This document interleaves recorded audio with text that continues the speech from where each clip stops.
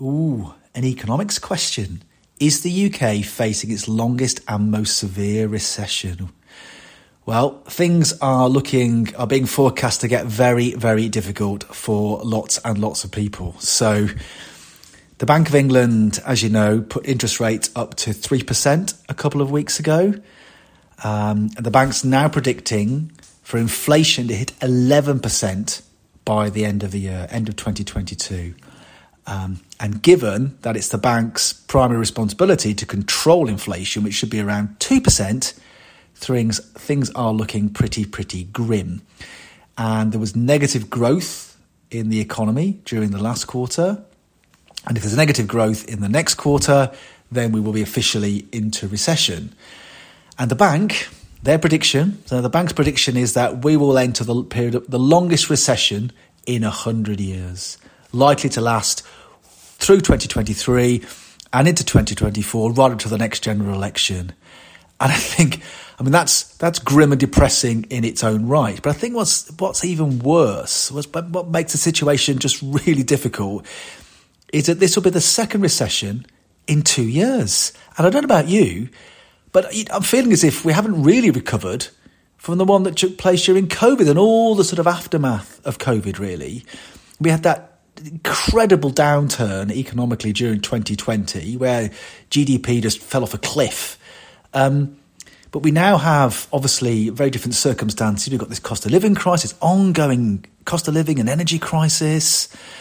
And we have had the war in Ukraine. We've had 3 prime ministers in the UK in the last year, 3. All the sort of constant political turmoil that comes from the Conservative Party. In fact, we've had the last 2 weeks have been relatively stable compared to what we've had over the summer. So we're now a couple of days away from the Chancellor's what's been called an autumn statement, practically a budget, really. And this is obviously Chancellor Jeremy Hunt and not Chancellor Kwasi Kwarteng. Remember, he was going to be making this statement when he was, in fact, you forget how long ago or short a time ago it was when he was Chancellor. I mean, he's hilariously distancing himself now from Liz Truss about the mistakes that they made, as if he had nothing at all to do with it, as if he wanted to slow things down. So this statement that's going to be made by Jeremy Hunt, it takes place less than 8 weeks after that tax-cutting mini-budget, that absolute debacle that Truss and Kwarteng cooked up. Now, that mini-budget saw the pound tumble against the dollar. We had the government borrowing costs soar. And the Bank of England had to make an emergency intervention into the economy. So Trussonomics, if it's even worth that title, that cost the country between 30 and 40 billion pounds. But it seems like ancient history now, doesn't it? But that was only 8 weeks ago. So Hunt is going to make the statement this week.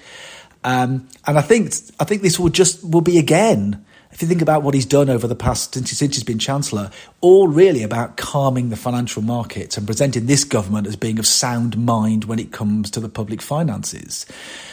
Now, quite a few things have been trailed here. He said that everyone is going to be paying more tax. There'll be, taxes will steadily increase between now and 2024.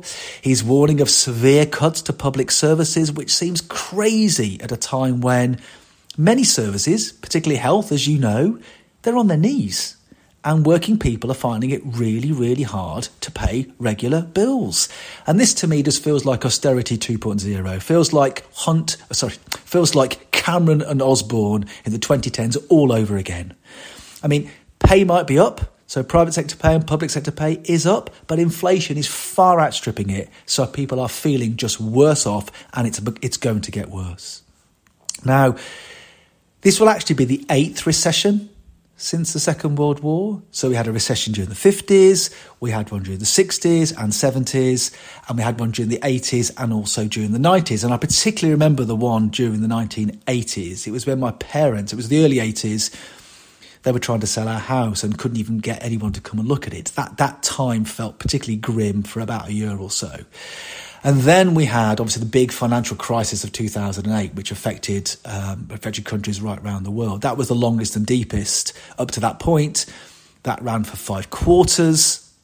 And obviously, COVID then We had that massive downturn during 2020 where GDP just fell off like cliff. It just was horrendous.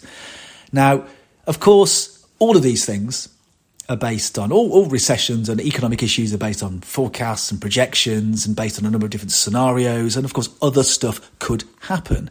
No one predicted COVID before it happened. I mean, we thought there might be a global pandemic at some point, but obviously when it happened, we didn't know it would affect the world in the way that it did. Or things like the war in Ukraine, which is having a really disproportionate impact on energy and causing a lot of, obviously, political turmoil and economic turmoil as well.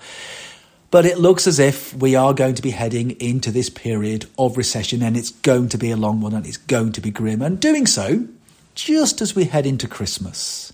And do you know what? I don't even think the prospect of a Winter World Cup can even cheer us up. So, good question, but it's a bit of a depressing one, isn't it?